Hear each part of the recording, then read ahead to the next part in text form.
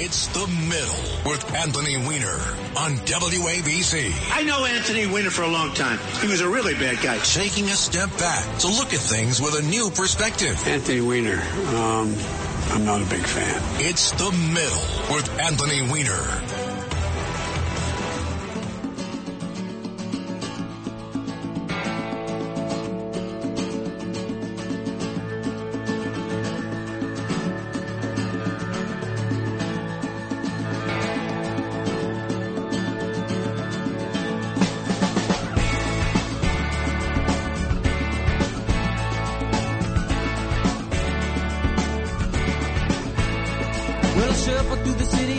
July, had a firecracker waiting to blow, breaking like a robber who was making his way to the cities of Mexico.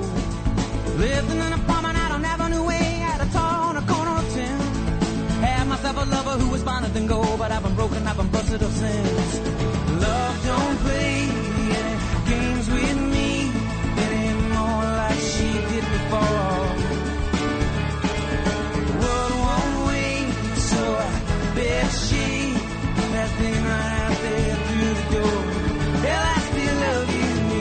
And good afternoon. I am Anthony Weiner, and thank you very much for joining me in the middle sometime every Saturday at 2 o'clock when we take some steps away from the hot takes of the far left and the far right, and we try to bring some context to the news of the week, or maybe we pick a subject that doesn't find its way into the middle of the conversation enough. It's great to have you along. Ava's on the board. Christian's taking your calls. Diego is supervising. Kevin's taking a little time off. It's well-deserved.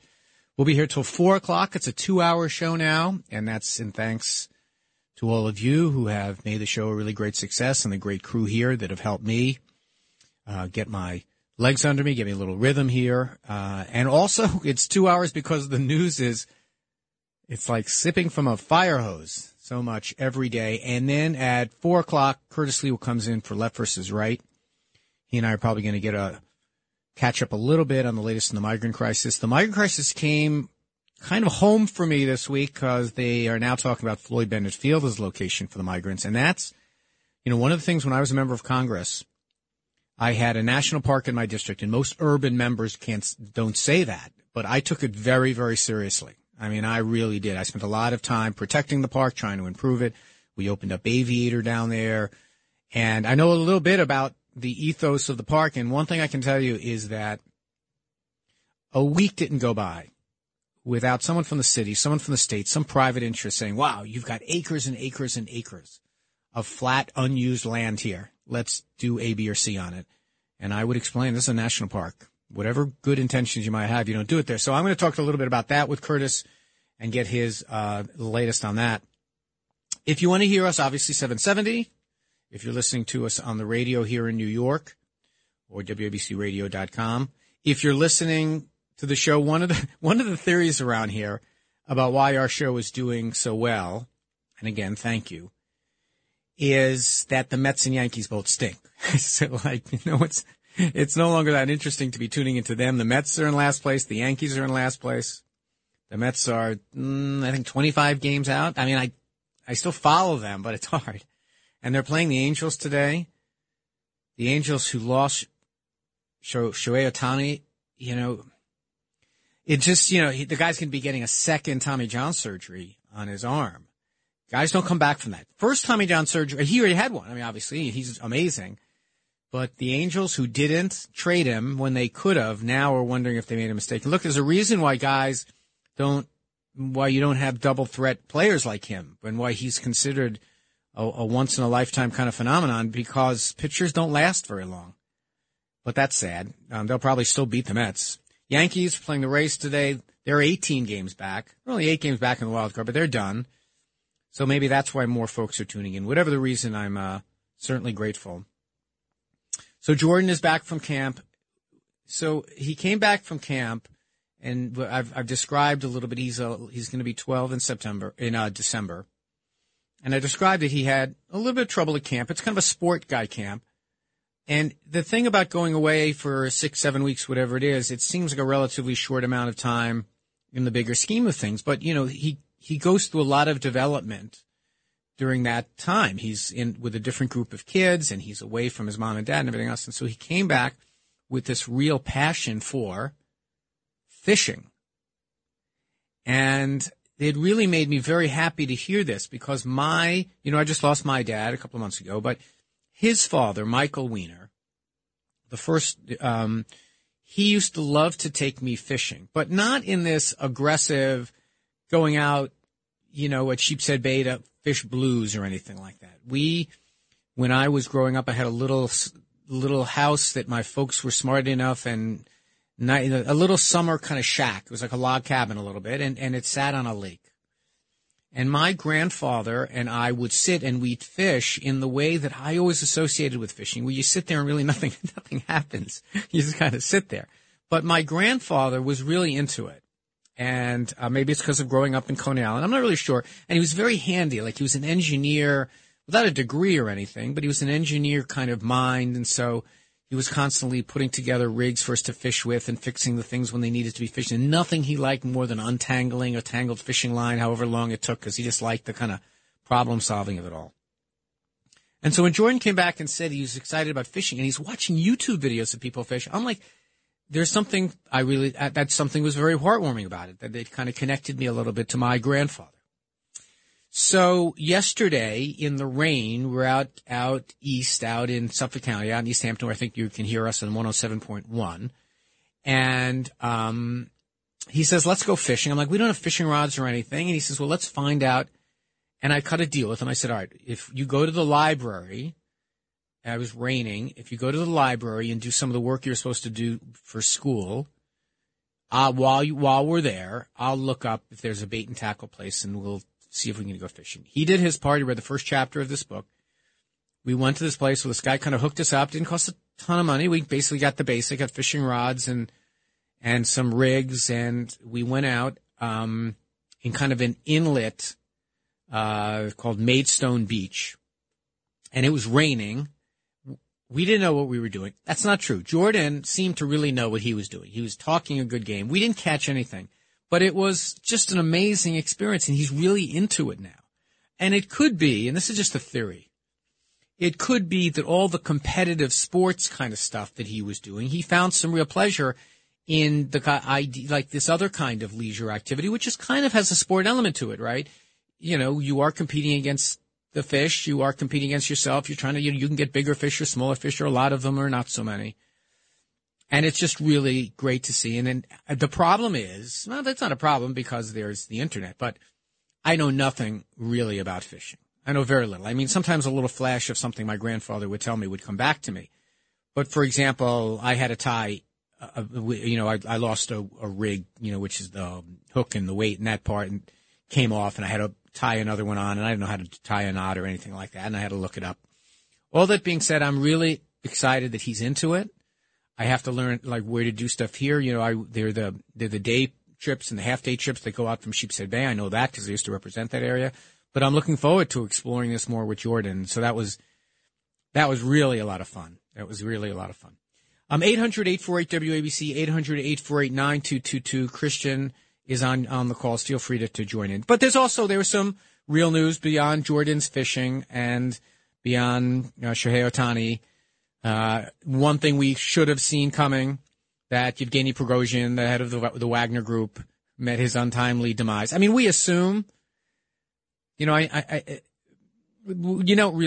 knows anything about anything that goes on over there? I'm always dubious of any first story that we hear, but it certainly does seem that way. And what we know about Putin, it's not that much of a surprise. A guy who stages a mutiny probably shouldn't be expected to stick around. Even though at the end of July, I guess it was, he's like, welcome back to the Kremlin for a dinner or something. It was, I guess they just waited until they didn't want to make a martyr out of him, and now he's sleeping with the fishes.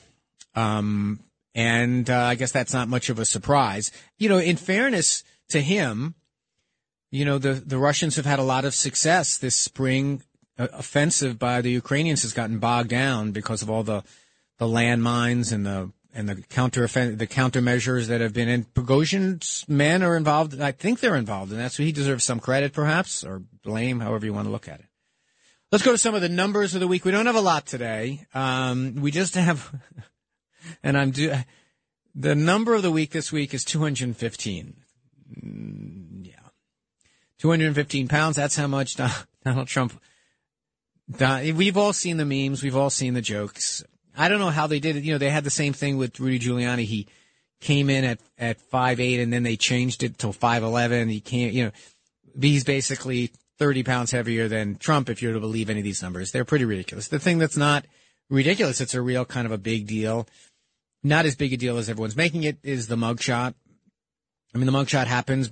It's just part of the process. When you get indicted for something, you get arrested for something, and you're put on trial. People go through that. And so there's not a lot of news on that front. There's not a lot that is all that different than we knew, except that everyone has turned themselves in to be fingerprinted and to be booked, and there is going to be now trials. And some of those trials are going to happen pretty quickly because there is a right to speedy trial law in Georgia that some of Trump's co-defendants are saying we want to move quickly. One of them proposed, let's do it basically election day this year, and Fannie, the district attorney in Fulton County said, all right, let's do it at the end of October. We're ready to go. And the effect that this has is it puts a lot of pressure on Donald Trump, but we will see, because they may yet move this out of state court into federal court, which doesn't have that much of an impact on anything except a jury pool. But the other thing that happened this week was the debate. You've heard a lot about it. Andrew Giuliani and I were on with Rita Cosby and Dominic Carter, kind of doing analysis the day of, actually as it happened, which was interesting. Sometimes it wasn't the best radio. Like I found there's a little bit too much talking over one another. I'm learning. I have to learn how to just sit still. I heard Curtis talk about this a little on his program this week. I agree. I think I kind of got jumped on a little bit, but it was, the idea is that we do news and opinion, and there are some nights that you've got to combine them. And a big event like the debate or election results, you combine. It's reporting the news, what's going on at the debate, but also what's going on and what does it mean? What is the analysis? What is the commentary on about it? But, you know, this 215-pound guy, or 240, whatever weight is, he was the elephant not in the room, right, of that debate. The whole debate had a kind of a Potemkin village element of that. You know, I was writing the episode notes for this, and I realized, I didn't know how to spell Potemkin in Potemkin village, and I also wasn't 100% sure where it came from. And so this is the first paragraph from Wikipedia. The term comes from stories of a fake portable village built by Grigory Potemkin, former lover of Empress Catherine II, solely to impress the Empress during her journey to Crimea in 1787. Modern historians agree the accounts that this portable village are exaggerated. The original story was that Potemkin erected this phony portable settlements along the banks of the river in order to impress the Russian Empress. Well, that's a little bit like what this debate was, right? It was kind of fake. It lacked the guy who's probably going to win, and there was a lot of pretending going on. You know, some were pretending to run for president. I think Vivek Ramaswamy's in that category. You know, I think that Chris Christie might be in that category. Some were trying to show that they were misunderstood, like DeSantis trying to show, no, I'm actually a human being, and Pence showing, no, I'm actually got some, zip in my step, and I'm going to fight back a little bit. Some were clearly running for vice president. I think Senator Scott might be in that category. Some are running in a general election and not the primary, like Nikki Haley, because of some of the things she was saying.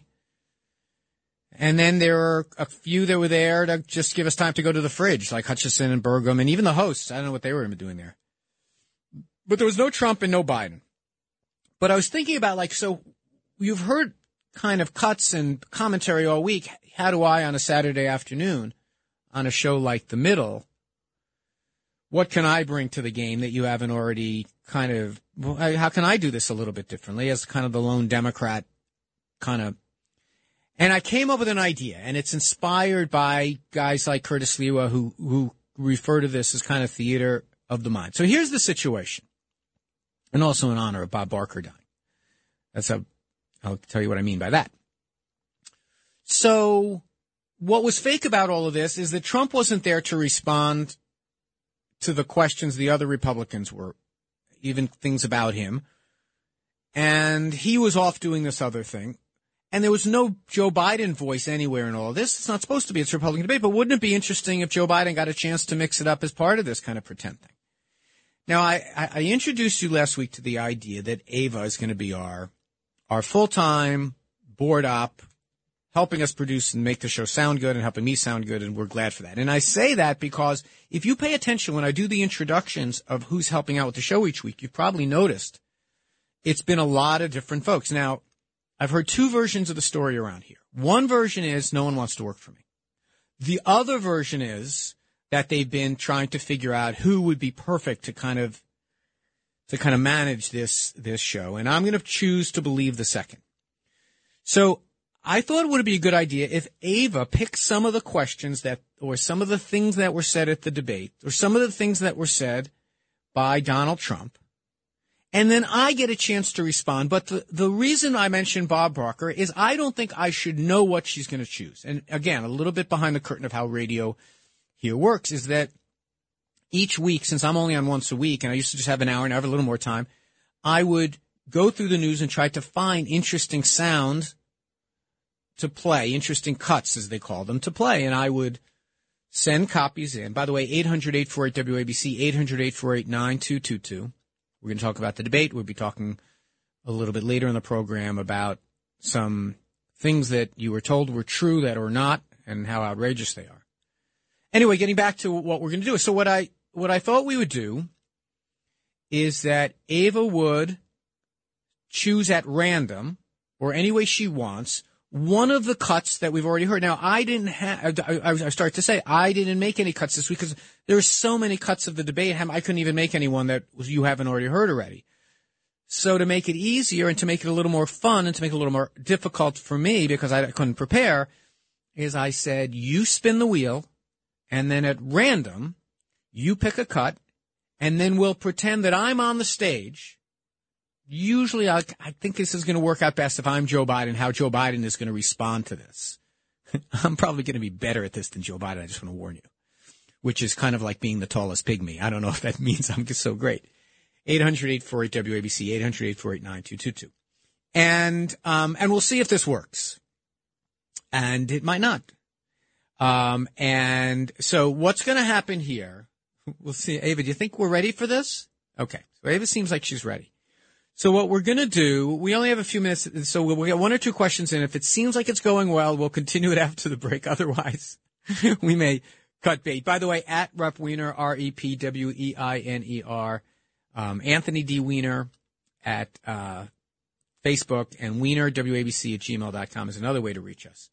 And one more thing. So I just posted online that I'm going to be debating Vivek Ramaswamy. I'm not really going to, except I mean, I'm sure Ava's going to pick at least one Vivek thing for me to respond to, but that's what I was talking about. Again, the theme is Potemkin debates. I'm going to participate in. Let's do one or two, Ava, and we'll see how it's going. And why don't you go ahead and get us started? Sound effects.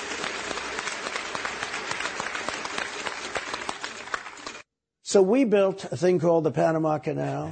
We lost 35,000 people to the mosquito, malaria. Yeah. We lost 35,000 people building. We lost 35,000 people because of the mosquito. Vicious. They had to build under nets. It was one of the true great wonders of the world. As he said, one of the 9 wonders of the world. No, it was one of the 7. It happened a little while ago, Says 9 wonders of the world. You could make 9 wonders. He would have been better off if he stuck with the 9 and just said, yeah, I think it's 9. But this is one of the true 7 wonders of the world. And you take a look at the Panama Canal. It was such an incredible engineering marvel. We sold it under Jimmy Carter. We sold it to Panama for $1. The following day, they quadrupled the amount of money that ships had to pay to get across. They didn't lose one ship. All right. Well, first of all, I forgot to tell you, that wasn't the debate. That we're also going to do some Trump cuts. That was a not so great one to start with because it's really long. Here's the thing about this, President Trump. What are you talking about? I know that people give Joe Biden a lot of grief, justifiably so, for saying goofy things. We lost 35,000 to the mosquitoes. First of all, no. It wasn't 35,000 mosquitoes. A lot of things. I mean, we were doing this major piece of civil engineering. Sure, there was some malaria. There were diseases. Also, people had stuff falling on them. And we gave it to Panama because it's their country, and this basically benefited the United States. Panama Canal is an amazing accomplishment. I don't know the 9/7 thing, who you're talking about. Maybe did Joe Biden once say 9 wonders of the world? Maybe that's why Eva pulled it. So Donald Trump, see, now here's the thing about this is that anyone who points out the slightly goofy things that Joe Biden says, and I don't deny them, they're sometimes off the wall and weird. For every one you have something like that Donald Trump says. 35,000. We lost. What? By the way, I don't know what. I didn't see I only watched about 2/3 of the Trump Tucker thing, and I missed that, so I have no idea what the question was. But my response to that is, let's move on to some serious things. What's next, Ava?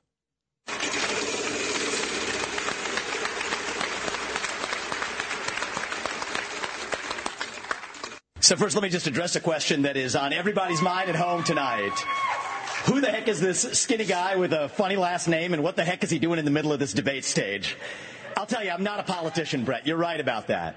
I'm an entrepreneur. My parents came to this country with no money 40 years ago. I have gone on to found multi-billion-dollar companies. I did it while marrying my wife, Apurva, raising our 2 sons, following our faith in God. That is the American dream. And I am genuinely worried that American dream will not exist for our 2 sons and their generation unless we do something about it. And I do think Brett is going to take an outsider, because for a long time we have professional politicians in the Republican Party who have been running from something. Now is our moment to start running to something, to our vision of what it means to be an American today. If you have a broken car, you don't turn over the keys to the people who broke it again. You hand it over to a new generation to actually fix the problem. That's why I'm in this race, and we're just getting warmed up. All right, that's the famous Vivek Ramaswamy. Everyone says he won the debate. I thought he didn't. By the way, that reference he made to the Obama line, Chris Christie acted later on in the debate that he did that by accident. No, it was an obvious homage. But speaking of homage, all right, Vivek, I get it. You're like the guy at debate. You're like the guy at debate camp, the guy who's eager and everything else. But why are you running? And if you think that Trump is so great, did you not notice that Donald Trump is running? What is I understand everything about your candidacy except the why you're running. It doesn't make a heck of a lot of sense. I get the whole outsider-insider ideal, but we've got the ultimate outsider in Donald Trump that is doing this. I know a lot of people thought that he was good because he got a lot of time to talk and he was very glib and everything else. I think that's been oversold, because in my view there was an element of just non-presidentialness about him, of being too eager by half, and then there's the substantive stuff. And maybe we'll get into the substantive stuff a little bit after the break. The stuff that he said that just didn't add up very well and also wasn't consistent with stuff that he had said in the past. I thought he did okay, and I certainly was interested most in him because I knew at least about him. When we come back for the break, we'll do a few more of these. We'll see how they're going.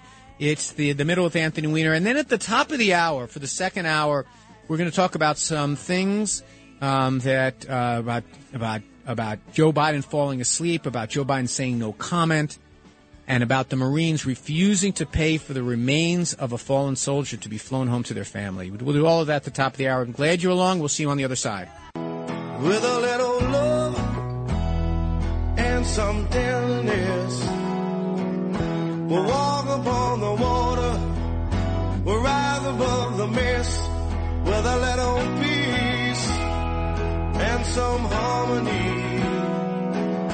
We'll take the world together, we'll take them by the hand, 'cause I got him for you. Oh, I wanna run with you. Yesterday. So welcome back to the middle. I'm Anthony Weiner. Ava is picking the questions for our debate exercise. Diego is picking the music. What am I even doing here? You get like ChatGPT to replace me too.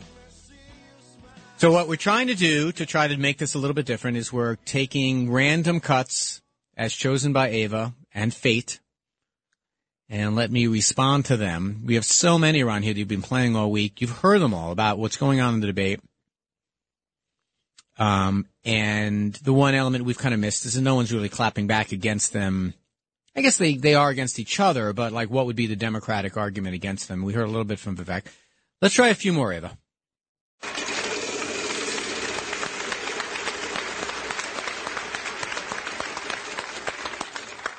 Hunter Biden, George Soros. You bring Fauci in. I learned in the military, corporate media, abortion all the way up to the moment of birth. I'm not going to send troops to Ukraine, but I am going to send them to our southern border. Deep state bureaucrats. We need education in this country, not indoctrination in this country. There it is. All right, that's one. That's all Ron DeSantis. I think I heard that mashup somewhere. That's Ron DeSantis mashing up basically every punchy line, poll-tested, whatever he could muster. People kept saying Ron DeSantis had a bad night. I'm not sure I agree. Like, he definitely wasn't the guy that was hit the most. But that montage, it does tell you a little something. He is still a very awkward guy. And he is one kind of cliche after another, not always responsive to the questions and also not always making that much sense. I remember he did this thing about when you have a national emergency like we've had in Florida, you've got to stand up, be ready, get motivated, get animated. Actually, Eva, do we have that cut from DeSantis? The one where he says, like, you've got to get going. Anyway, he seemed to me he didn't bring all that much to the table. He is not, people keep saying, oh, the Florida shows that he is a really good politician. I am not so sure anymore. I am not so sure. He certainly doesn't have a good sense of the moment that he was in. He looked very awkward. He was probably thrilled not to be part of some of these back and forths. But that mashup that Ava just played is a pretty good sense of who he is. He's basically a guy who's got a lot of kind of slogans. And someone who also I don't remember him at all going after Donald Trump, which he still has to jump over, but he seemed to have done fine. All right, let's go to the next one, Ava.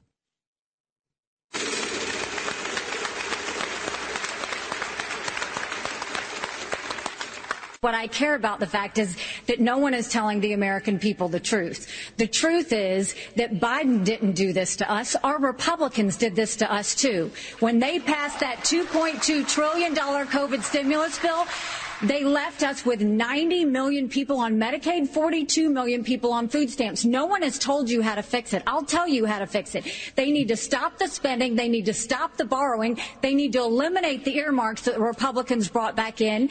And they need to make sure they understand these are taxpayer dollars. It's not their dollars. And while they're all saying this, you have Ron DeSantis, you've got Tim Scott, you've got Mike Pence. They all voted to raise the debt. And Donald Trump added $8 trillion to our debt. And our kids are never going to forgive us for this. And so at the end of the day, you look at the 2024 budget, Republicans asked for $7.4 billion in earmarks. Democrats asked for $2.8 billion. So you tell me who are the big spenders. I think it's time for an accountant in the White House. Whoa. Who is that? What is she? Whoever that woman is, she should be our nominee. Step aside, Joe. That was Nikki Haley. That was her moment. That was her moment taking on her own party.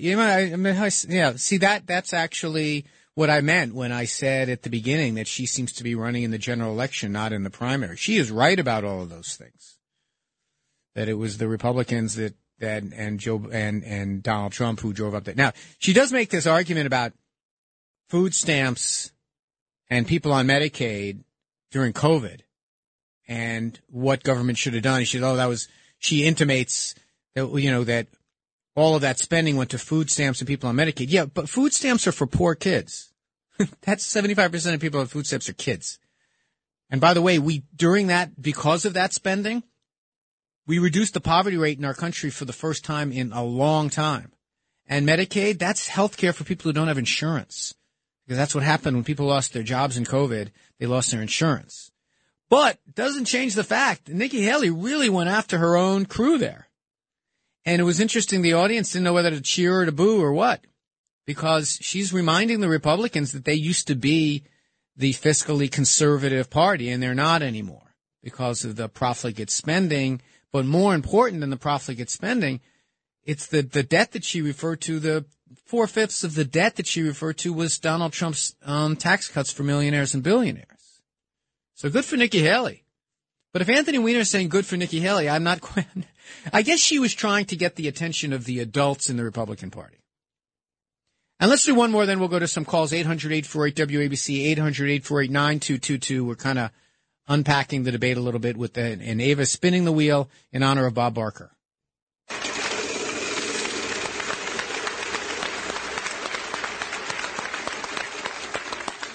DeSantis is out. I think he's gone. So he was at a level. People have figured him out. He's gone. But if somebody else got in, other than me, they'll go at him just as viciously as they did me. These people are sick. They will go after them. And a lot of people say they won't be able to hold up. Yeah. Well, people are not sick. People disagree with you about stuff. And there is a lot of partisanship. I'm going to talk about that at the top of the hour. There's a lot of partisanship, but people are not sick, man. Someone who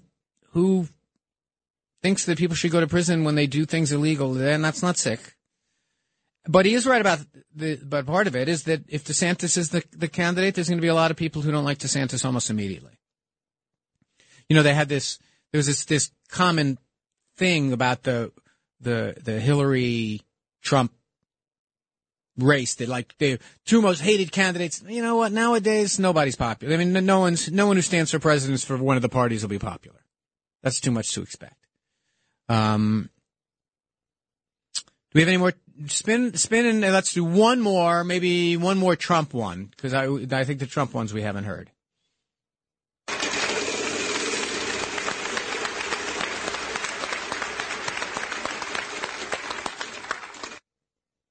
Number one is a border and taking hundreds of thousands of criminals that have been allowed into our country and getting them out and bringing them back to their country, Guatemala. By the way, not only the four countries that we think of as neighbors, all over the world. Last month, we had 149 countries represented. Think of it. We had 149 countries represented, Tucker, from places that many people never even heard of, coming into our country.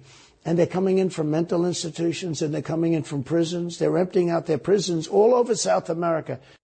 You know, how come no one ever Donald Trump, show your work? Man, that's not true. He's been saying that for the longest time. They're emptying out their prisons, emptying out their mental institutions. Can someone please find a citation for that? He's been asked, his campaign has been asked, and no one knows what he's talking about there. But yeah, there are a lot of people that are trying to come in. And so, but the thing you said at the very beginning there, my former president friend, is you're going to gather everyone up, all the people that are here undocumented, and you're going to send them home. Okay. How exactly are you going to do that? Now, you're a small government guy and you don't trust the FBI and you don't trust whatever. How is that going to work? And and this is what no Republican ever talks about, this part of it. How do you deal with the undocumented that are here? Many of whom are fine. Many of whom have learned English, are paying taxes, are working full time, are not on any kind of public assistance, whatever it is. They're helping our economy. They're helping our country grow. And then there are some bad ones. How do you separate the wheat from the chaff? How do you do that? 149 countries of the people we never heard of. Well, you sound, again, people criticize Joe Biden for his sometimes borderline incoherent remarks. What was that? 149 countries, most people never heard of what? Yeah, people want to come to the United States of America. And we have a system now that is largely broken. It's a legislative system. It's a series of laws that are broken. And you fix them by changing the laws. And Donald Trump was the president for 4 years. We would not have a migrant crisis today were it not for years of inaction, including years of inaction by Donald Trump. He didn't do anything. I mean, that you cannot stand up now. You were just the president 2 years ago, 2.5 years ago. What did you do then? We had migrant caravans then, too. This is a hard problem, but we need real leadership on how to deal with it. And by the way, I didn't hear enough talk about immigration on that debate stage with the other candidates. I mean, I would, beyond the platitude, Ron DeSantis saying, "Oh, we're going to use lethal force." What's that now? So someone's at the border, and what are you going to do exactly? You're going to shoot him? How's that going to work? Oh, I don't believe in big government, and I I believe the FBI is corrupt, but we're going to shoot people on sight? What? Excuse me? You want to be president, and that's your position? Now, it's not as bad as bombing Mexico. Oh, yeah. That's a good idea. Let's bomb the sovereign country. I mean, this is not serious. These answers are not serious, but the problem is serious. These guys want to be president of the United States, and this is how they're talking. They're dumping their mental institutions and whatever. Anyway, let's go to some calls. That was our little game. I want to thank Ava for helping us with it. Maybe we'll spin the wheel at some other point. There was lots more. I'm sure we have like so many cuts around here from the debate. The bottom line about the debate is that it was fine. It was like watching the XFL. Like when the regular season is not on, you want a little taste of some football, you watch some fake football. But it's still fake football, and this was a fake debate. That Donald Trump is going to be the nominee, Joe Biden is going to be the nominee, and let's just get rid of this JV stuff. All right, let's go to some calls. Let's go to Eduardo in Florida. Hey, Eduardo, welcome aboard. Hey, Anthony. Well, where are the legislators? All these problems are Congress, and the point person is BP Kamala Harris. Remember? She's the point person on immigration. That's the executive. Eduardo, that's the executive branch. Yeah, but really, it's Congress that really needs to have the laws. Correct. But by the way, who controls the House of Representatives? The Republicans, but who has the Senate? That's the Democrats. Right. That's fair enough. But the point that I'm making is that if you want to have this, you need. Look, the Republicans, in my view, I'm going to let you make your point, Eduardo, because you've been waiting. But the point that I would make about immigration, I frequently made it on this program, is that every time there has been an effort for a bipartisan effort on this, under Democrat and Republican, remember G.W. Bush, under Obama, remember the Gang of Eight? It is the Republicans that call their own guys traitors when they sit down and try to do anything about this. Your governor, your Senator Marco Rubio was the golden boy. Now he will never be president of the United States because he had the audacity to sit down and talk about a compromise on immigration. But go ahead, Eduardo. Yeah. Well, I've been in Tampa for a couple months, but yeah, he is my senator. But I'm looking at this footage here, Lukeville, Arizona, where they're coming in uncontested. We have a rise in COVID coming up. Party's going to get bigger in the wintertime. I don't think these people are getting a clean bill of health. I don't think that's going to help out the health of the American people here by the end of the year if these people are not being checked. In Lukeville, Arizona, for example. Yeah, we have to do a lot more. Thank you, Eduardo. We have to do a lot more around COVID. And we have to allocate more funds, more resources, and we have to have more testing. I think it's definitely a problem. Now, I want to point out that all of the people clamoring to end COVID restrictions, such as Title 42, were Republicans. That all this talk about, the government is trying to stop us from living, Anthony Fauci should be fired and everything else. Well, remember, Title 42, which allowed us to stop people and turn them around at the border, was a health emergency declaration. Now that that's been lifted, we lost that tool. Just going to point that out. Let's go to Glenn in Edison. Hey, Glenn, thanks for joining us. Yeah, how you doing, Anthony? I could tell you sincerely love your kid. And do you realize what this border situation is? And they cut holes all along the border wall and telling us that so the antelopes can run through it. But as of 2 days ago, 43,000 people have crossed through those holes that they cut in. Why would you do that if you don't want to destroy a country? I'm 63 years old, but I'm worried about the younger generation. Yeah, I feel you. I mean, look, I think that the situation at the border is a legitimately called a crisis. And I think that a lot of the crisis is from people wanting to leave their homes and come to the United States for all kinds of different reasons.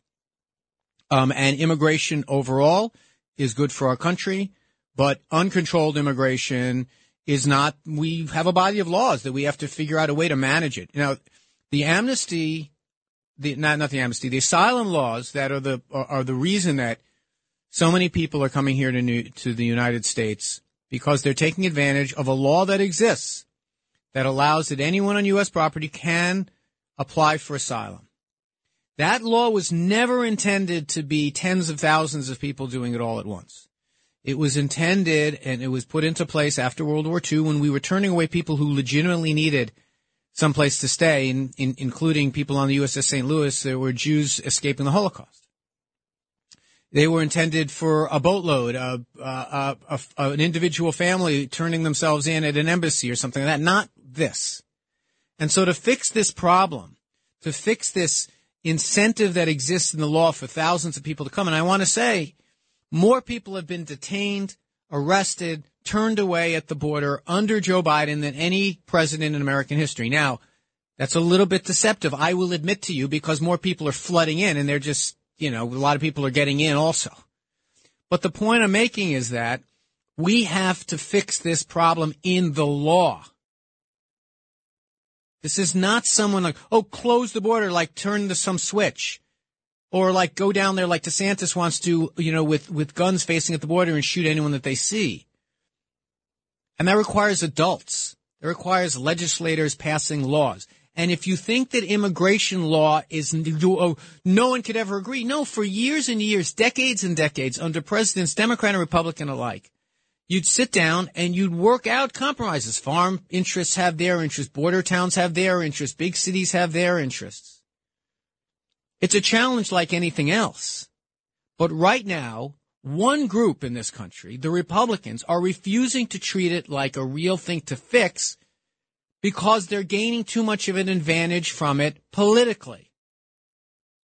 Because if you really wanted to fix this problem, it is not that hard to do. On paper, it's not that hard to do. Because first you've got to start. You invest a lot more money in having adjudication going on right there at the border. And that means money. That means hiring officers. That means hiring potentially judges. Not slashing the budget like the House of Representatives under Republican leadership just did. It requires coming up with identification measures that you can't fake.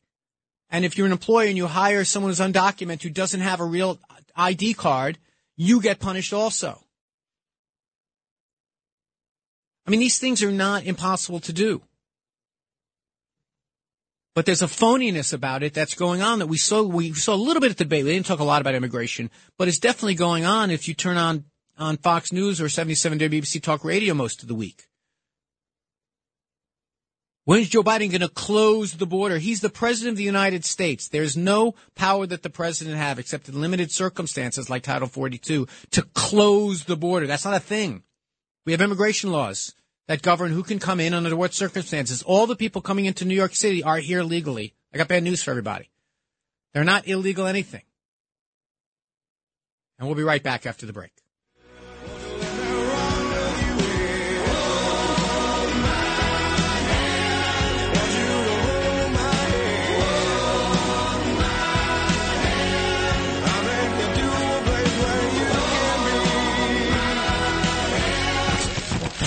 It's The Middle with Anthony Weiner, 77 WABC.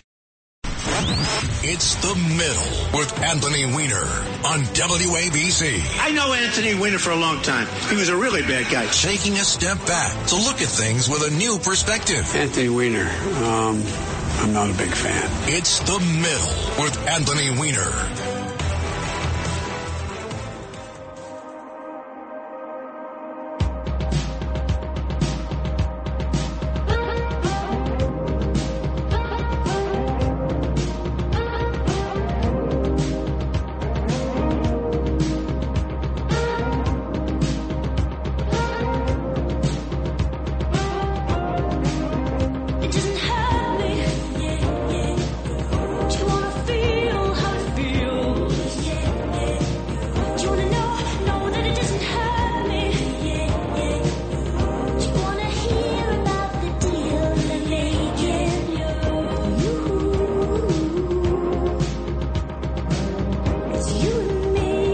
And welcome back to the middle. Kate Bush bringing us back in.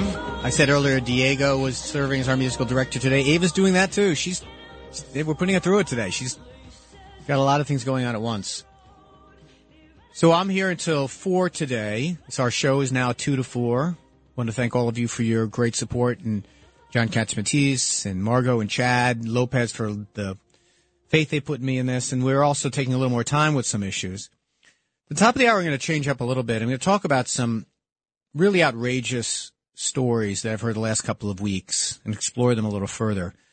One is about Joe Biden saying no comment when asked about the fate of people in Hawaii, him falling asleep while he was there. And then this really outrageous story about a Marine whose family was told that they were responsible for the for the transportation of the remains of their fallen soldier themselves to bring them back from Afghanistan. Really outrageous stuff. We're going to do that at the top of the hour.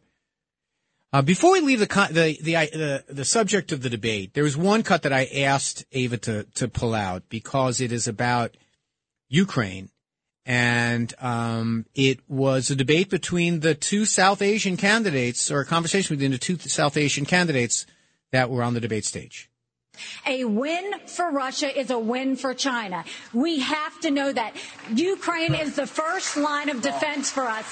And the problem that Vivek doesn't understand is he wants to hand Ukraine to Russia. He wants to let China eat Taiwan. He wants to go and stop funding Israel. You don't do that to friends. What you do instead is you have the backs of your friends. Ukraine is the front line of defense. Putin has said once Russia takes Ukraine, Poland and the Baltics are next. That's a world war. We're trying to prevent war. Look at what Putin did today. He killed Prigozhin. When I was at the UN, the Russian ambassador suddenly died. This guy is a murderer, and you are choosing a murderer over a pro-American country. First of all, Mr. Ramaswamy, you have 30 seconds. Mr. DeSantis, Nikki, I wish you well in your future career on the boards of Lockheed and Raytheon. Yeah, I'm not on the boards of Lockheed and Raytheon. And Boeing came off of it, but you've been pushing this lie. You've been pushing this lie all week, Nikki. You want to go and defund Israel? You want to okay, let me address that. I'm glad you brought that up. I'm going to address each of those right now. This is the false. All right, well, we're bumping up, and Ramaswamy comes back, and just to summarize his rebuttal, and let's just bring this down a little bit. First of all, Nikki Haley that's her strength, obviously. She was the former UN ambassador. That was her strength. But she does, in that thing, kind of set up the traditional Republican thing that is now under attack within the Republican Party about the idea of the strong defense, global superpower, United States of America, and versus Ramaswamy, who is this new part of the Republican coalition, which is, I don't know how to say this, fairly supportive of the Putin view of the war. He took this position, Ramaswamy, that, he in his, the language he used, I want Israel to stand on her own 2 feet. This kind of isolationist sense. I thought it was a very interesting exchange, and it shows that Nikki Haley, I don't think Nikki Haley had a good debate. Now, you may say to yourself, if Anthony Weiner thinks she had a good debate, that means, therefore, I probably don't want to vote for her. And that could be true. I do think Nikki Haley forgot that she was on a Republican debate stage, but between her and Pence, they're trying to kind of say that, today's Republican Party, we got to remember who we are. The Republican Party was always a pro-strong national defense party. And even in the kind of the debate conversation that I was having, Andrew Giuliani and I were on with Dominic Carter and Rita Cosby on debate night, and we were kind of doing live react kind of thing. And Andrew Giuliani, who I think he's great on radio, and I enjoy listening to his show. He's on tomorrow. He did this thing, you're not going to give him a blank check. You and give him a blank check. Well, let me just say this, and I try to get this into the conversation today, but I'll say it here. There's not any checks involved. There's weapons. We're sending them a bunch of weapons to throw at the Russians as much as they can so we don't have to. And Nikki Haley's not wrong about the idea of what Putin's ambitions are. And this idea that we have a friend who's out there, an ally, someone out there fighting our common enemy is something I think the smart Republican Party should be in favor of. But Ramaswamy represents this wing of the party now, this Tucker Carlson wing of the party, and DeSantis seemed to be playing footsie with it as well. It says we don't do national defense. We don't care. Why should we bother? Well, you can't both be anti-Russia, anti-China, and then turn around and say, but we don't want to do anything to help our allies, because that's the way these things work. All right, let's go to one more call before we get to the top of the hour. What about Mary in Staten Island? Hey, Mary, welcome back. Hi, Anthony. I was thinking about, you said that Trump never did anything when he was in office, but he built the wall with his own money. What happened to that money? What he did, Mary, I love you, but he didn't. First of all, he built 450 miles of it. It was with Department of Defense money. Remember, he promised it was going to be Mexico. We have a 2,500-mile border. Okay. The portion he built with any of his money, what happened to it? He didn't use any of his money. He doesn't use his money for anything. He didn't use his money, Mary. It was Department of Defense money. Okay. The Department of Defense. Why did they allow him to use their money? That's the United States taxpayer as allocated by the United States Congress. Remember, he shut down the government because he wanted to build the wall, and that the Democrats finally said. And by the way, I'm fine building walls. I think we got to compromise. I'm fine if you want to build. If you want to, obviously, a lot of it you can't build. A lot of it is river. A lot of it is on private property owned by Americans. There's a lot of places you can't do it. He built 458 miles, paid for by the Department of Defense, not paid for by Mexico, and certainly, Lord knows, it wasn't paid for with any of his money. He didn't even run his campaigns with his money after he said he was going to. And he took the people that donated the money, he put it to his own legal defense. It's like, but look, I'm not saying that walls are fine, fences are fine. All of that is a necessary part of defending our border. I totally get it. But the things we're talking about today are problems in the law.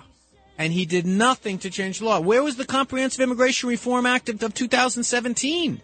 The guy comes down the escalator and says immigration this, immigration that. Where were the laws? That's what we needed. So after the news break, we'll be back at the top of the hour. I want to talk about some of these outrageous stories about the Biden administration. This is called the middle. Those things really have me worked up as well. It's been a great first hour. We'll see you on the other side. Thank you so much for joining us. I'm Anthony Weiner.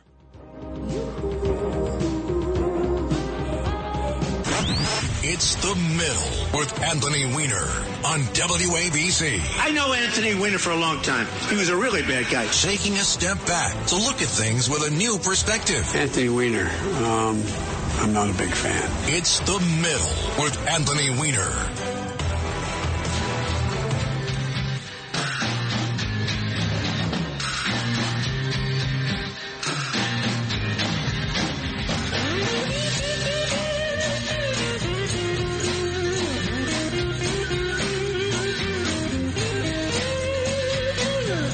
Must be some kind of way out of here.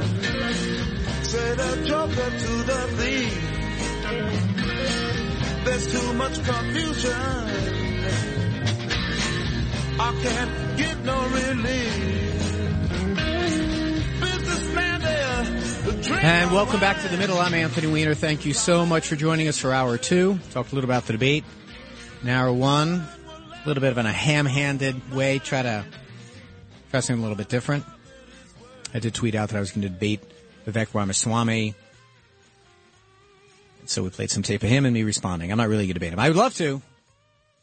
I don't know if I really would. He's so, what is it about him? He's has a lack of seriousness about it. It's like when Christie called him like ChatGPT. There is a certain element of like just whatever the slogan is that captures whatever zeitgeist. The craziest thing that he said, that I guess it got some attention, but it should have gotten more. He said the greatest president of the 21st century was 20th century, 21st century was Donald Trump. My dude, then why are you running? Did you not notice he's running? If you thought he was so amazing, why don't you think he should get a second term? I didn't. There seems to be an internal contradiction there. I'm sure he's answered that question somewhere, but I didn't understand it. But I want to switch gears a little bit for the second hour, because we call the show The Middle. I am a Democrat. I consider myself progressive, but I doubt I would be considered progressive by today's standards.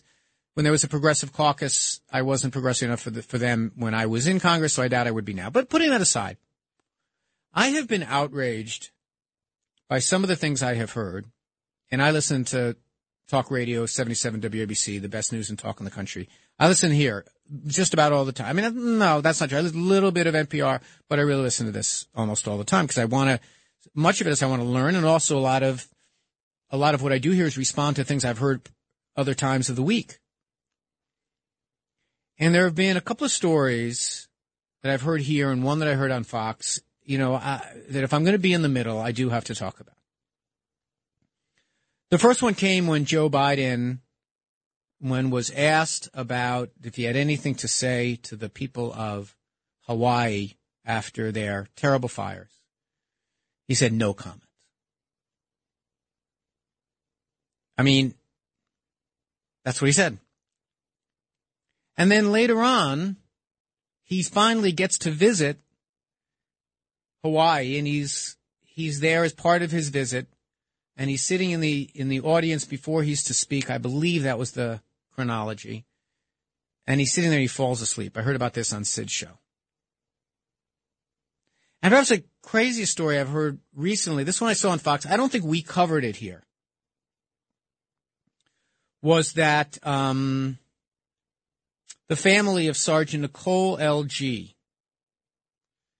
had to pay $60,000 of their own money to retrieve her body from Afghanistan after she was one of the 13 service members who died by a suicide bombing at Kabul Airport, and at the end of the final days of our being in Afghanistan. I mean, mind-boggling. They'd have to do that. I mean, this is just crazy stuff. In addition to it being crazy, none of those three stories is true. Yeah.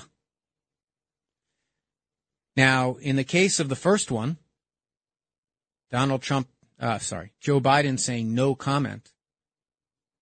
I was wondering, I heard it said over and over again, and it was on the front page of the New York Post, and it got picked up everywhere, including here. And I want to find the tape. I want to go hear that. I want to see what happened.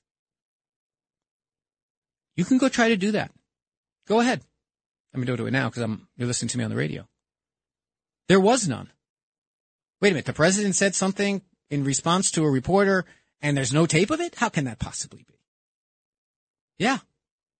That was the report of a pool reporter. And when there are some circumstances where the president is traveling or the president, even when he's just getting on the board of a helicopter, that instead of having every single reporter from every single outlet, they use something called a pool, meaning a couple of reporters or a reporter and a photographer will then provide a detail, a factual detail, not, of what went down. And the pool reporter in the case of the no comment story was a guy from the Daily Mail UK. I kid you not. I don't know how they choose these things. And you can go to the Daily Mail website, look at their video. Apparently, someone yelled out, do you have anything to say? Like whatever it is. And the helicopter, he was getting on the board of the helicopter, the president. And the guy who's the pool reporter lip read what he thought what President Biden said. He lip read it. And the story about him falling asleep? Well, thank goodness for C-SPAN. Because C-SPAN had a different angle of the president putting his head down and dozing off, which had been reported as fact in so many places. They had their own camera there, which was much more clear that you can see when he was looking down, he was blinking and looking at apparently notes that he had in his lap. And the third one was even crazier. This was reported by Fox News. And it's the kind of outrageous story that makes your blood boil. July 25th, a freshman Republican member of Congress named Corey Mills put out a tweet or an email or a press release talking about this Sergeant Nicole G's family. The story's reporter quoted Mills, the congressperson, about this egregious injustice. But when you looked at the story, and this is Fox News, this isn't some flaky outfit. This is the biggest and most successful media organization maybe in the world. The Pentagon wasn't quoted, and nor was this family. And the Pentagon immediately went to work to try to get them to correct this. And first they made a minor change in the story without any reference to it, so you wouldn't know it from reading it. But they refused to take the story down. The story was not true. It just was made up. The Marines don't make you pay to have the remains of it. I mean, it just was made up. And the reason I'm calling attention to these things is that there is an enormous increase in the amount of political division in our country. We say that all the time, but it's really borne out by the facts. You know, Pew Research does a survey every so often, and they ask people the question, how do you view the other party, the party you're not a member of? And they ask only people who identify as Democrats and people who identify as Republicans.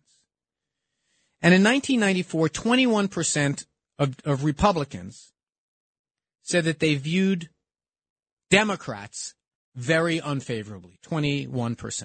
Today, it's 62%. And that's since 1994. So, half a generation. The Democrats, in 1994, 17% said they viewed the other party very unfavorably. Today, it's 54% say they view the other party very unfavorably. And I have to tell you that some of the blame for that, unfortunately, goes to the siloed media that we have today in the United States of America.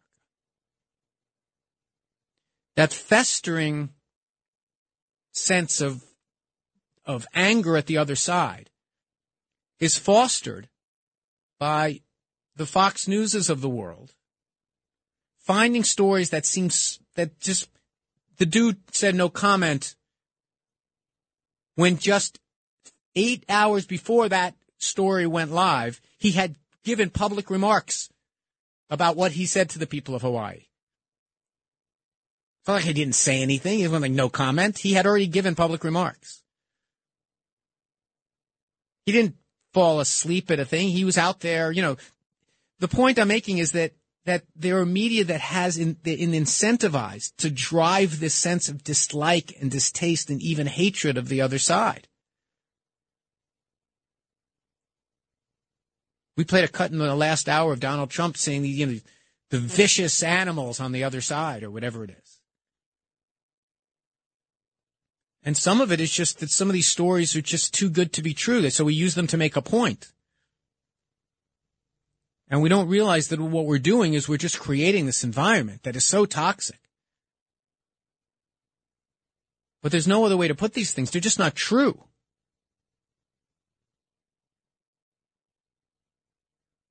He didn't say no comment. He wasn't asleep. The Biden administration didn't make some poor soldiers fly his remains back. And I'm not saying that, maybe there is both sides and we can do. Maybe you can call up and tell me something that was said that wasn't true. That everyone, that was just created out of whole cloth. Maybe, maybe there are things on the other side. But I just think that, by the way, Fox News, they eventually took down the story. Never did a correction. Never did an apology. Nothing. I don't know if this guy, what's the report? Michael Lee, the stories reporter, was punished in any way, because he was probably doing exactly what they say, find outrageous, crazy stories that we can use. And then when you have people distrusting each other and conspiracy theories left and right, part of it is because a lot of the stuff, which can be checked, a lot of this stuff is just wrong or made up for political reasons.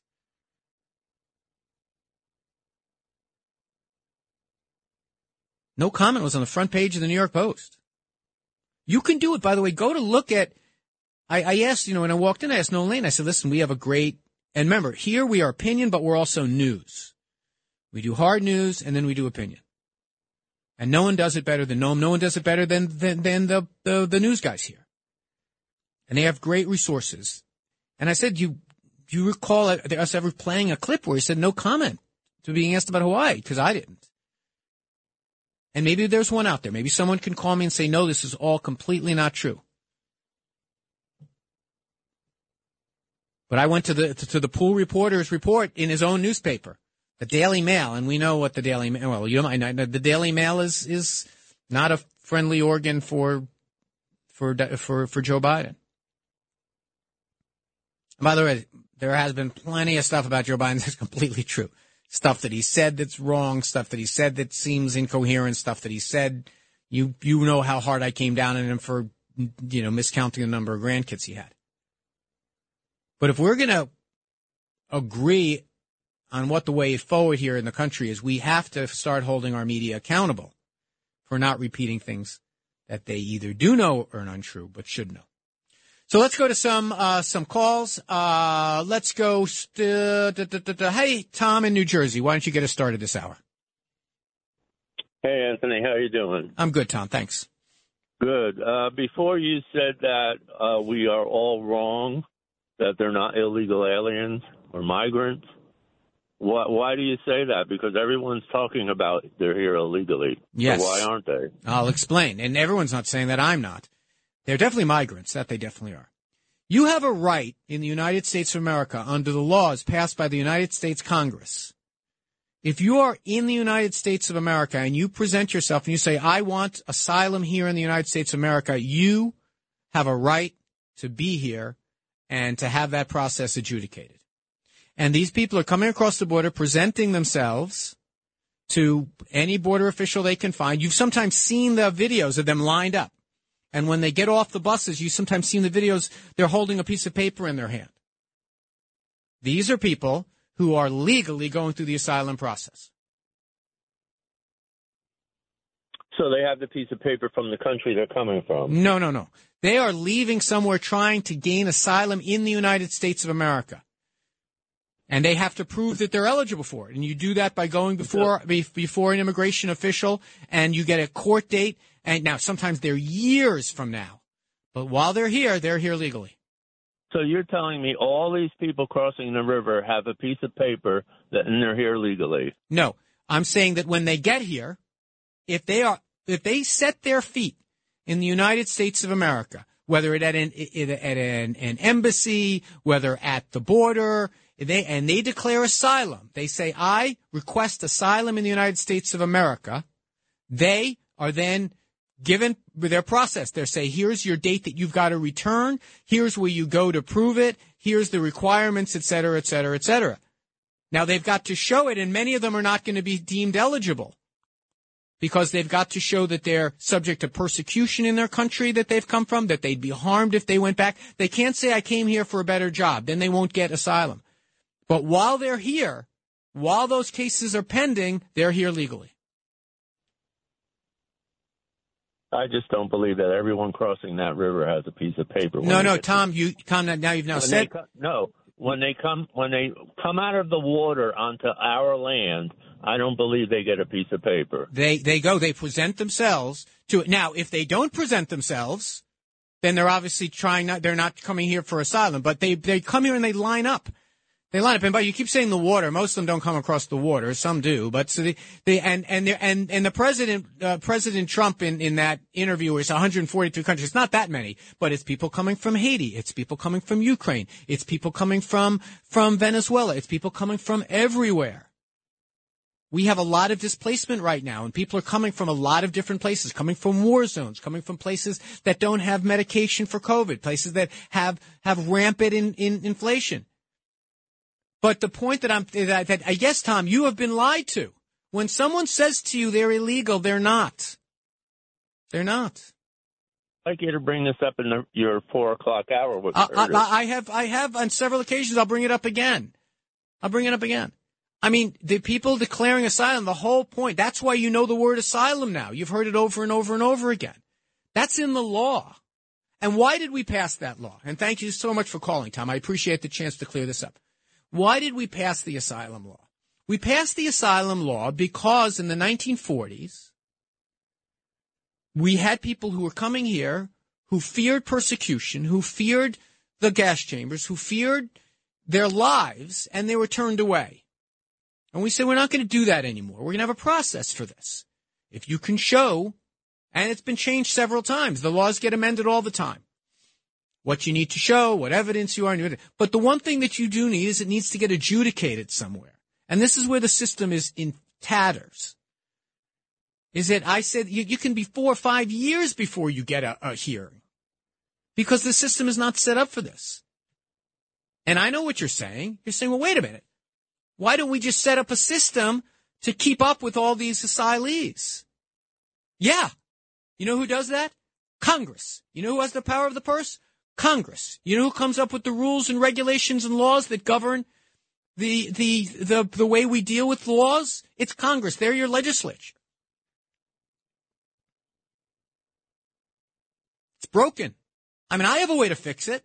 I've talked about it on past episodes. I've talked about it on the Middle Unplugged, the podcast that drops on Wednesdays. And the way you deal with it is you say, look, if you think you're going to use the asylum system as a way to stay here for 5 years and while you figure something else out, we're going to now set up trailers. And we're not going to hire judges. We're going to hire hearing officers. And we're going to hold you for days, not let you go for years. We're going to hold you for days. We're going to pass a law that says that everyone has to be processed within 30 days. And while you're awaiting processing, here's where, if you don't have, I don't know, you got to stay within 20 miles of where the hearing is going to be. And you don't get fancy offices, you get trailers, and you line up the trailers, and you have hearing after hearing after hearing, and soon the message will get out that, all right, I can't use amnesty as a way to get into the country. I got to figure out some other system. And by the way, Joe Biden tried to change this by saying you've got to apply in your country of origin. And he was sued, and they struck it down. Why? Because it ain't the law. The president can't just go make up stuff in the immigration space.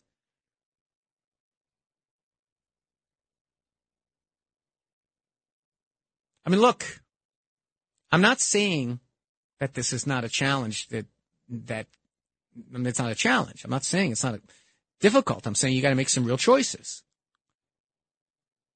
But I am saying there are people who work for you, my dear listener, who are supposed to be in the business of solving problems like this one.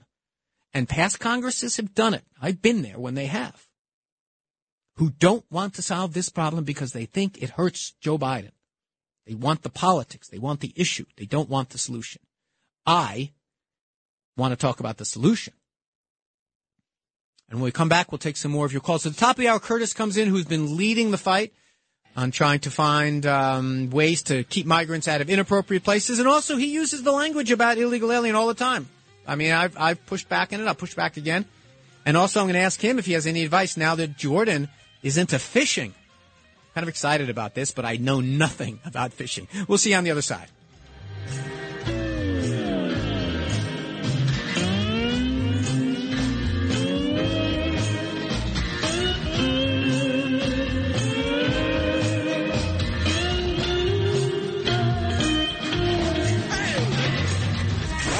This is The Middle with Anthony Weiner. 77 WABC.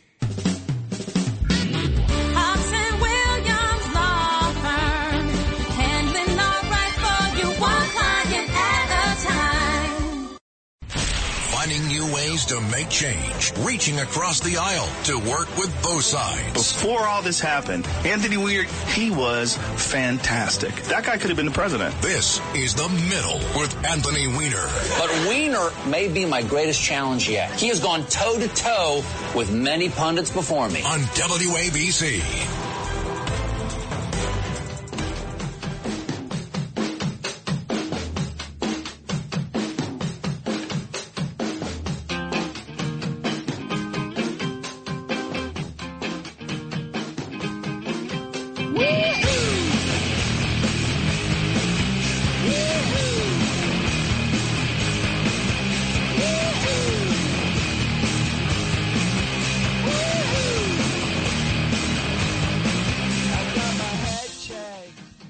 So welcome back to The Middle. I'm Anthony Weiner.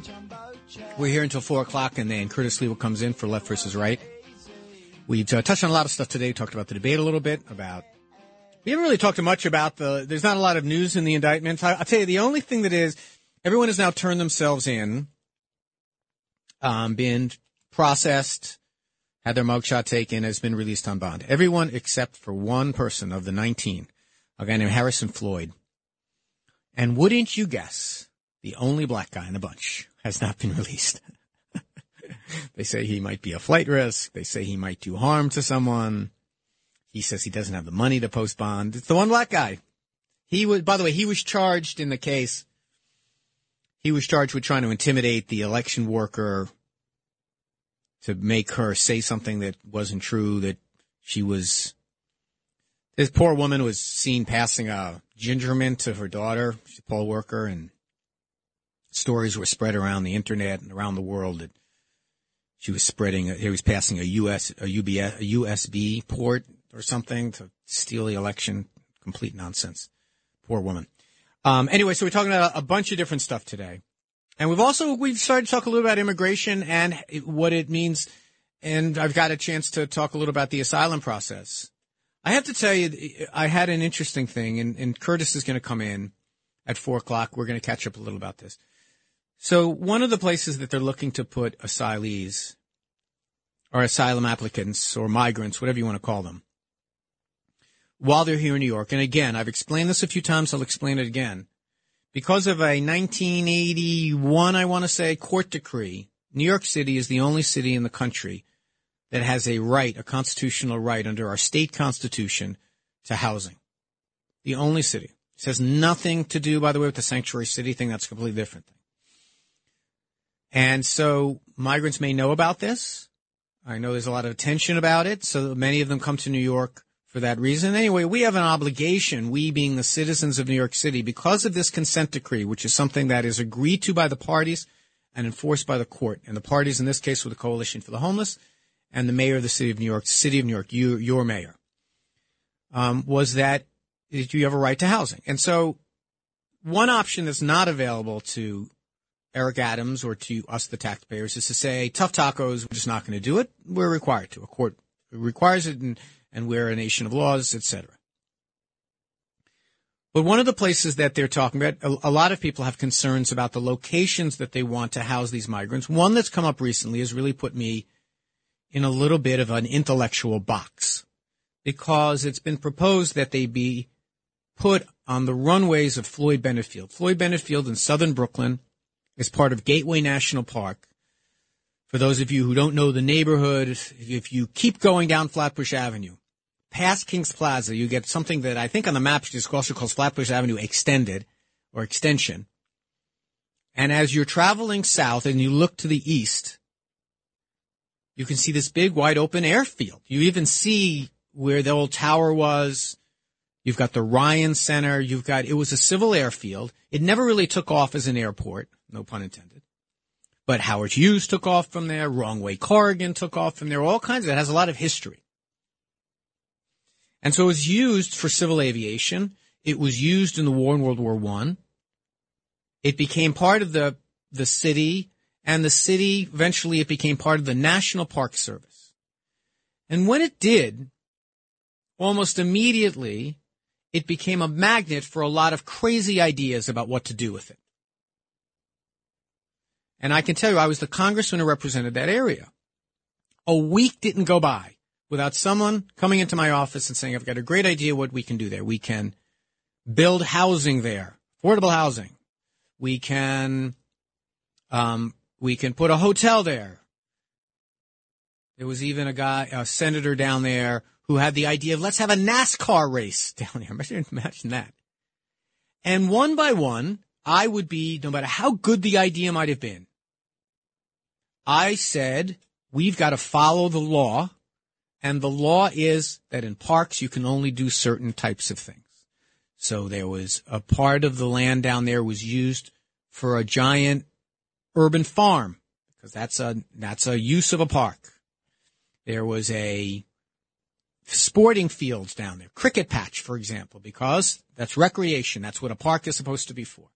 And even when we allowed and encouraged commercial investment like we did with Aviator, the sports facility down there, it had to be consistent in appearance with the aviation history of the place, and they had to donate to make sure that it stayed that way, and the rates had to be lower, and the limited amount of parking they could have because we didn't have a lot of cars down there. Even that was very difficult, and that was recreation. It was sports.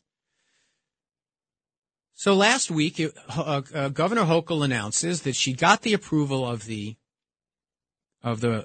federal government to house homeless people, to house migrants there. And I immediately thought back to all the fights that I would have there. And I didn't win all of them. For example, there was the proposal to put a Doppler radar tower in the park there. And because they needed one to detect wind shear to protect the planes in LaGuardia and Kennedy. And that was a good spot for them. I fought it tooth and nail. I found other locations for them because I said you can't just put any old infrastructure there. If I was around when they agreed to let the sanitation department train their truck drivers at the corner of it and police officers train their cars over in the corner of the park, and they gave that essentially back to the city, I would have fought that too. But I was immediately put in a difficult position because I do believe we have an obligation to these folks and we have to figure out an appropriate place for them. But I firmly believe that if you can put them in Floyd Bennett Field and Gateway National Park, you should be able to put them in Mount Zion National Park or in the Grand Canyon or on Liberty Island. That camel's nose can't get under that tent. It's just not an appropriate use of a parks facility. And if we start there, who knows what happens to the rest of our national parks, and who knows what happens to the rest of that park. That park is acres and acres of flat land. Can you imagine if just any old idea about what you want to put there because we have an emergency this or an emergency that? And so for the first time, I thought of going out, and I've reached out to the local elected officials there and offered my support and offered my files about, some of the legal things that can be done to stop them. And I've told Curtis this also. And I thought about going to the rally last week. And I decided that although everyone might have the same near-term imperative, I didn't want to give aid and comfort to the idea of this being a political thing only. As like, let's just be angry at Adams, or let's just be angry at Joe Biden. Because at the end of the day, we do have an obligation to try to figure these things out. And I think putting the blame on these individual people who come here is the wrong place to place blame. I think the place to place blame should be broadly spread. If Adams deserves some, and I agree that he probably does, if Hochul deserves some, and I agree she probably does, then certainly Nicole Malliotakis does. She's in the majority party. Certainly Congressman Lawler does. He's in the majority party. Congressman Esposito does. He's in the majority party. So I decided not to go, but I was really torn by it. And it reminds me of the idea that sometimes people have some of their goals are common and some of them are not. And I think that if folks just focus narrow on trying to find appropriate places for these folks to be and focused on what the solution is that makes to maybe slow them from coming, then I think we'd all be a lot better off. Let's go back to the calls, and let's go to David in Brooklyn. Hey, David, thanks for joining us. Hey, Anthony, how are you? I'm good, David. Thank you. First of all, I have to say that, and this is before I have any statement on anything, and that you are the number one debater of anybody in all of radio. I believe that if I had you as a friend supporting me, I would have my butt covered. Well, David, here's what I will say to you, and you can put this in your wallet. You have one free, I will come argue your case for you.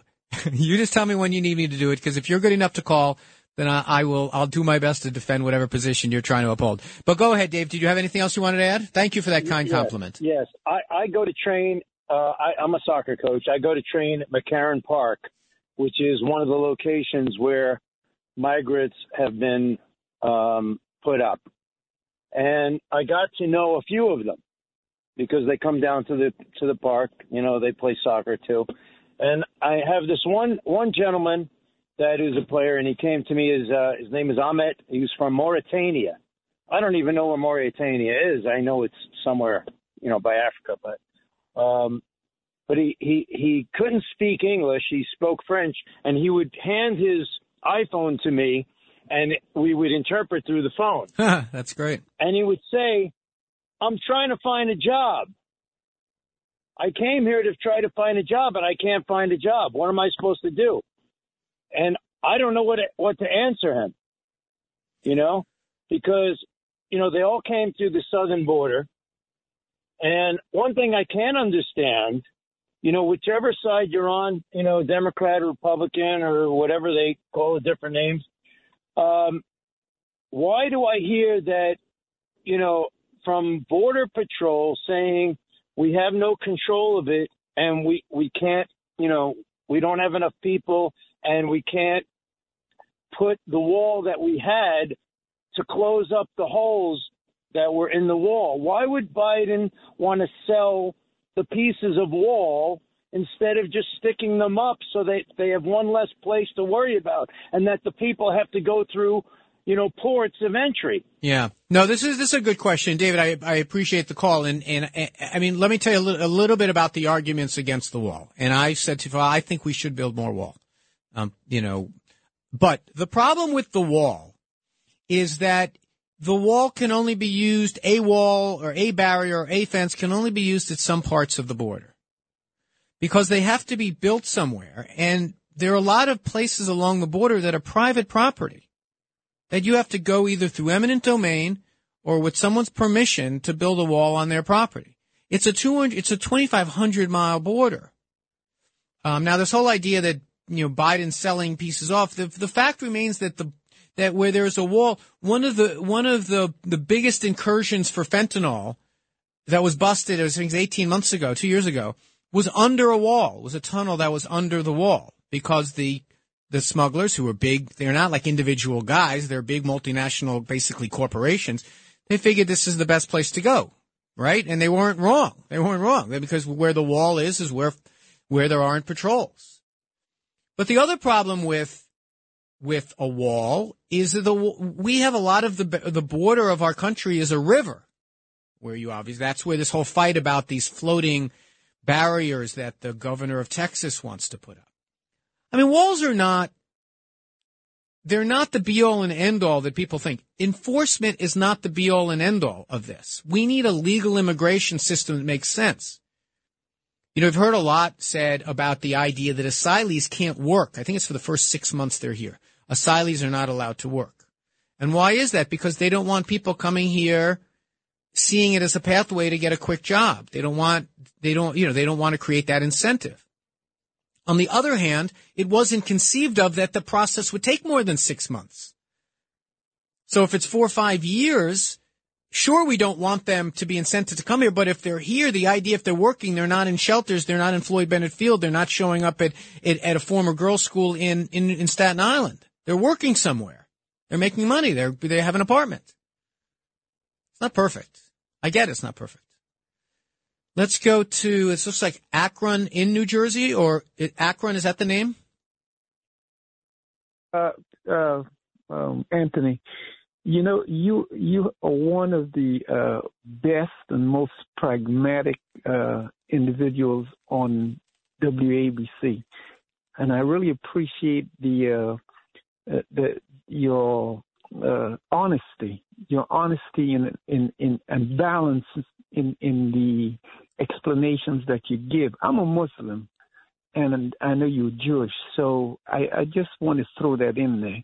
But you're really an asset to WABC, and I just wish that your program could be to go national. That would be a great thing for WABC to do, because you come with pragmatic information that's not based on emotionalism with a political agenda. I really appreciate your what you bring to us, and I could go on. Well, I appreciate it. I really appreciate it. It's very kind to hear you say, and I just want to. I mean, I want to just correct one thing. I'm not. I am political. I do have my political biases. I do believe, and I encourage all of my audience to keep theirs too. Being political is not a vice, but it should be in service of a thing. It should be in service of an outcome. It could be service of the idea that we are unified in one regard, that we aspire to leave a country, to leave a city, to leave a neighborhood a little bit better than the one that we found. That's the commonality that we have. That's the sense of community that we have. And while I appreciate the nice words, I should be very clear that all praise here should go to John and Margot Katsimtes, the folks that have figured out that the type of radio that we want is live, it's local, it's diverse. It doesn't mean it's 50-50 diverse. I mean, sometimes I'm a lonely voice, but the idea that there's nothing to be afraid of someone else having a different viewpoint. I think that's something we should aspire to. But the thing that gets me animated, though, about the immigration thing is, for one thing, and it's a cliche, we're all immigrants, right? We all came here in different ways. And I've heard hundreds of times, when my parents came here, we did blah, blah, blah, blah, blah. First of all, dial it down a little bit. Dial it down a little bit. A lot of the laws that we have that became much more restrictive are relatively new in the history of them. I'm talking about asylum laws that only go back a generation, only go back to World War II.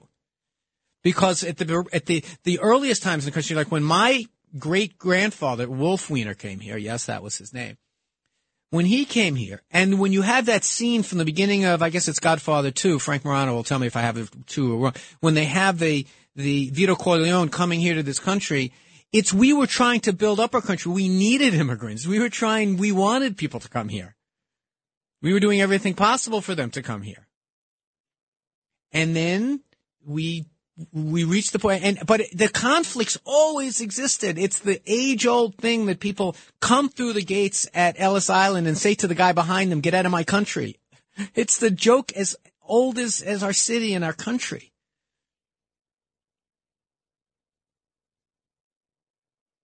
I do think it's important that we have a legal structure that every once in a while we go and revisit. We went through this period in the 1980s that, we wanted to reunify families. So if you had a family member, it became a really big, hot, important thing. We need agriculture workers who can come and go. Right now, our immigration laws lock people into our country, not out. Because everyone who comes in temporarily, they're afraid to leave for fear that they won't be able to get back in. We have folks who send money back home to their country. They would like to go back themselves. System's broken. Next, let's go to Paul on Long Island. Go ahead, Paul. Hey, Anthony. I've heard people on the left lately saying that Trump is a threat to democracy. Now, if he wins the presidency, our democracy is in jeopardy. I think it's ludicrous. I see the left as a threat to democracy because they're the ones who want to pack the Supreme Court, get rid of the filibuster, change the electoral college rules that are spelled out in the Constitution. They're the ones that tell social media companies to censor and deplatform people they disagree with. And the last president to actually arrest journalists and whistleblowers was Obama. There's a lot of evidence that shows it's the left that's a threat to democracy. Yeah, but let me take some of those examples. And it's an excellent call because it's good food for thought. Pack the Supreme Court? Nope. That's not happening. Don't like the Electoral College? Yeah, you're darn well. I don't hate the Electoral College. And if you live in New York, you shouldn't be crazy about it either, but no one's changing that. Here's the difference. Changing those things, you do that through the democratic process. You do it through the process of our governance in our country. You follow lawmaking and constitutions and courts. What is going on with Donald Trump is he is alleged, and again, this is just these are just allegations. There's now 91 of them in various different things, is that he said, no, I'm not going to pass laws. No, I'm not going to do the courts. No, I'm not going to build public support. I'm going to subvert all of those things and go around all of those things. That's the difference. I'm not, the threat, getting rid of the filibuster, yeah, that would require a vote of the Senate, and the next Senate can come in and change it back. And by the way, if it had not been for the Democrats getting rid of the filibuster, except for Supreme Court, keeping the filibuster but changing it for Supreme Court, we would not have a Republican court right now, because it was those changes the Democrats made that the Republicans took advantage of. But those are within the four corners, the four walls of the democratic constitutional process. When people talk about Donald Trump being a threat to democracy, is what if you have a president? Actually, Eva, do you have the cut where he's describing Pence as being a conveyor belt? So Donald Trump, when he was talking to Tucker, when he was asked about Pence, he says, Pence acts like he's a conveyor belt. Like all he can do when he gets the Electoral College votes is pass them along. Yeah. And then Donald Trump goes on to say, you mean he can't find that there's fraud and send them back to the states? No, that's not the law. We don't have one person having the ability to do that. That's not a thing we have. That's not the law. That's a violation of the law. So it's quite a different thing to say, I think there should be a law that the vice president doesn't count the Electoral College votes, that he gets to decide which ones to accept and which ones not to. Then you pass a law. Donald Trump said no. Donald Trump says he thought the election was stolen. He thought there was fraud, whatever it is. So he went to court to prove it. And the court said, didn't happen. And he said, I want you to throw it out anyway. That's the difference. That's the difference. It's not the same to say AOC wants single-payer health care, she's a threat to democracy, and saying Donald Trump wants to overturn a free and fair election. It's quite different. Let's go to Adam in Mineola. Go ahead, Adam. Thank God. I thought I wasn't going to get on. How you doing today, sir? I am well, Adam. Okay. What I need, I know you ain't got 9-10 minutes left, but could you please explain a little bit about the RICO statute? Because a lot of other hosts on this station claim that the RICO statute was just that phone call that Trump made to Ratzenberger, and it's more than that, sir. Could you please give us a little bit? Yeah, let me do that, Adam. I appreciate it. So here's the thing about, and I did this last week extensively. The Ratzenberger call, I don't think it's that big a deal in and of itself. But there's not in and of itself in an indictment. It's a whole long list of individual acts, which are acts in furtherance of a conspiracy.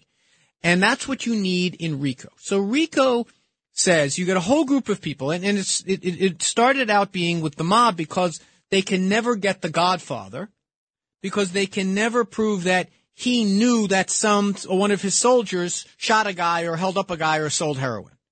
So they created the RICO statute to say if you're all working in one giant criminal conspiracy, in this case to overturn a free and fair election, then you just need to do a couple of the actions that are listed in the indictment. One of them was this call, and the reason that the call is significant, not in and of itself, but as part of the whole conspiracy, one of the things he's charged with is using is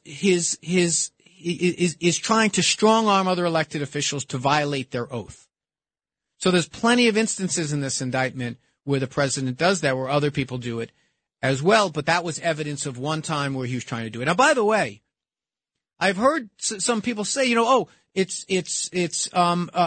just asking to do a recount. I saw Jonathan Turley say, no, this was the three recounts had already been done when he had that phone call. And we got to go one more quick break, and then we're back to wrap up. It's Anthony Weiner. It's The Middle. I'll see you on the other side.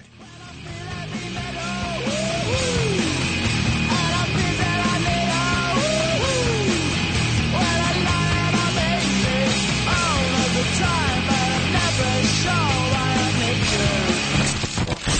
It's The Middle with Anthony Weiner, 77 WABC. Finding new ways to make change, reaching across the aisle to work with both sides. Before all this happened, Anthony Weiner, he was fantastic. That guy could have been the president. This is The Middle with Anthony Weiner.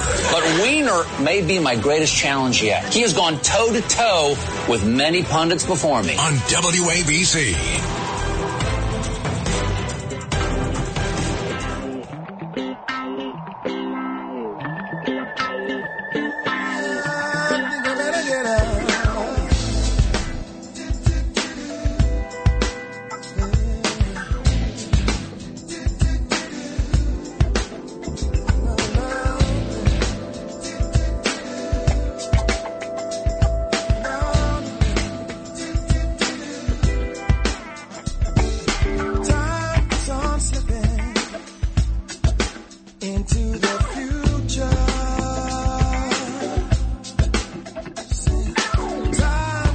So welcome back to The Middle. That seal bring us back in, the Steve Miller Classic. So we did a little bit of a potpourri today, because again, it's really hard when you only do one show a week, even with 2 hours. There's a lot to cover. We have the debate, the Potemkin debate as I call it. It's not a real debate because what are they really debating over? They're not going to be the nominee, and the guy that should have been in the debate and wasn't was just saying some bonkers things over with Tucker Carlson.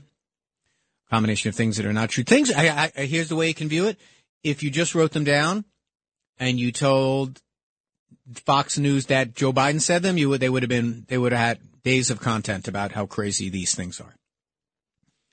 And then we've had the local news about the migrants, and we're going to talk about that at the top of the hour with Curtis Sliwa on Left versus Right.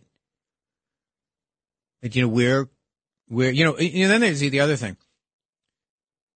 Joe Biden give us money for this, right? Well, okay, let's assume he says, sure, I'll give you whatever. You've got to give it to everybody, right? I mean, you got border towns that are saying they need money, and you've got Chicago and they need money and everything else. Who writes the checks in this country? Not Joe Biden. Joe Biden doesn't pass the laws that doesn't pass the budget. The right to appropriate is not in Article 1, it's in Article 2 of the Constitution. That's where Congress has that power. And so, the next time you see someone on TV who has representative or senator in front of them complaining about this problem, that's their job, is to go fix these problems. And that's the challenge that we face. If you're the president of the United States, you just go start writing checks when the very same legislature that's asking you to fix this problem. Maybe the reason that he's not doling out this money is because he doesn't have the money to dole. There's not a big presidential slush fund to give out.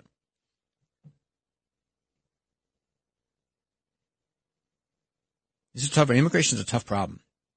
It's a tough problem to get past the political. If you're like, you say everything is going to be, it's amnesty if you agree to fix it. No, we decide who to let in and who not to all the time. We can do it again. We didn't do it under Trump. We should have. He could have been the one that did it. The anti-immigrant guy, the Nixon that went to China, he could have been the one that said, let's finally fix this and but it didn't happen. So we'll talk a little bit more about that. Now, Curtis has a very narrow New York City, and he's been very effective. I mean, I was on with Sid last week. I said, you cannot argue. I mean, Curtis has been effective with this.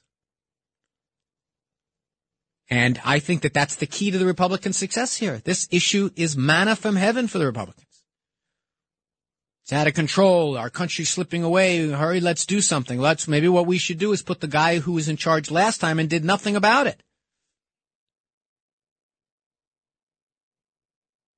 When are we going to start rewarding people for actually solving some of these problems?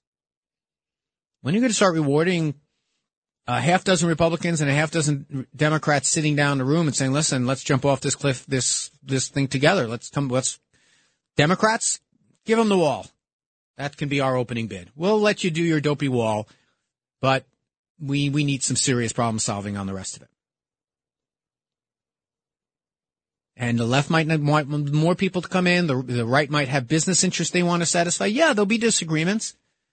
But right now, it seems that this is just, we're using this issue for political gain, period.